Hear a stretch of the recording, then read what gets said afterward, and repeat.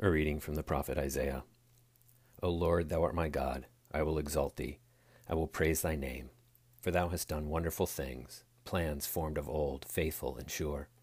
For thou hast made the city a heap, the fortified city a ruin. The palace of aliens is a city no more. It will never be rebuilt.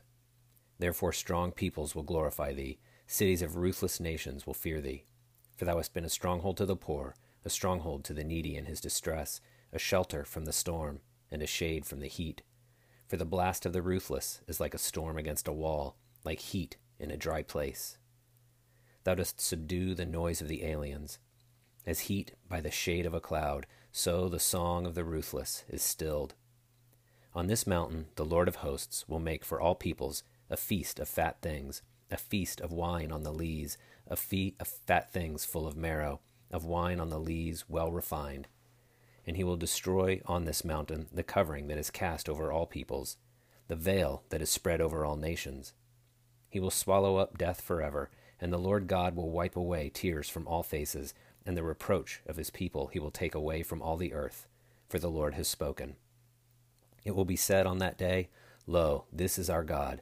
We have waited for him, that he might save us. This is the Lord. We have waited for him. Let us be glad and rejoice in his salvation.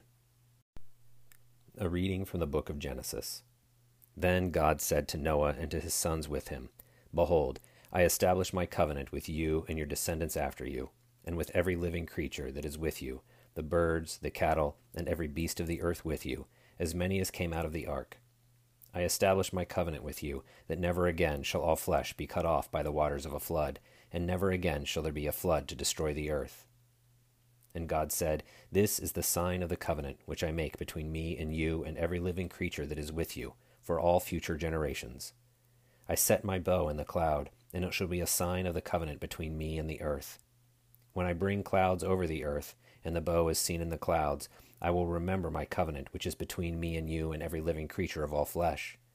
And the waters shall never again become a flood to destroy all flesh.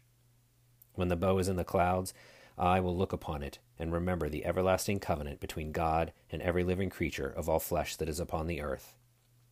God said to Noah, This is the sign of the covenant which I have established between me and all flesh that is upon the earth. A reading from the book of Proverbs. A man is commended according to his good sense, but one of perverse mind is despised.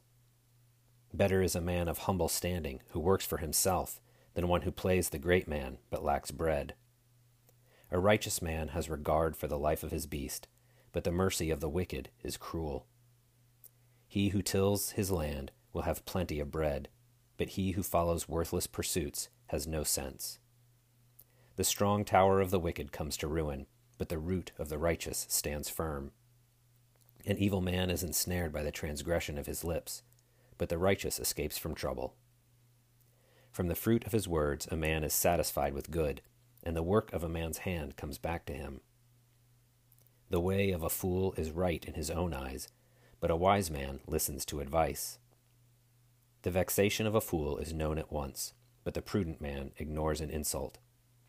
He who speaks the truth gives honest evidence, but a false witness utters deceit.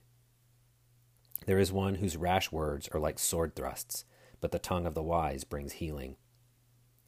Truthful lips endure forever, but a lying tongue is but for a moment. Deceit is in the heart of those who devise evil, but those who plan good have joy.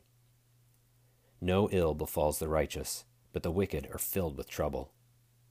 Lying lips are an abomination to the Lord, but those who act faithfully are his delight.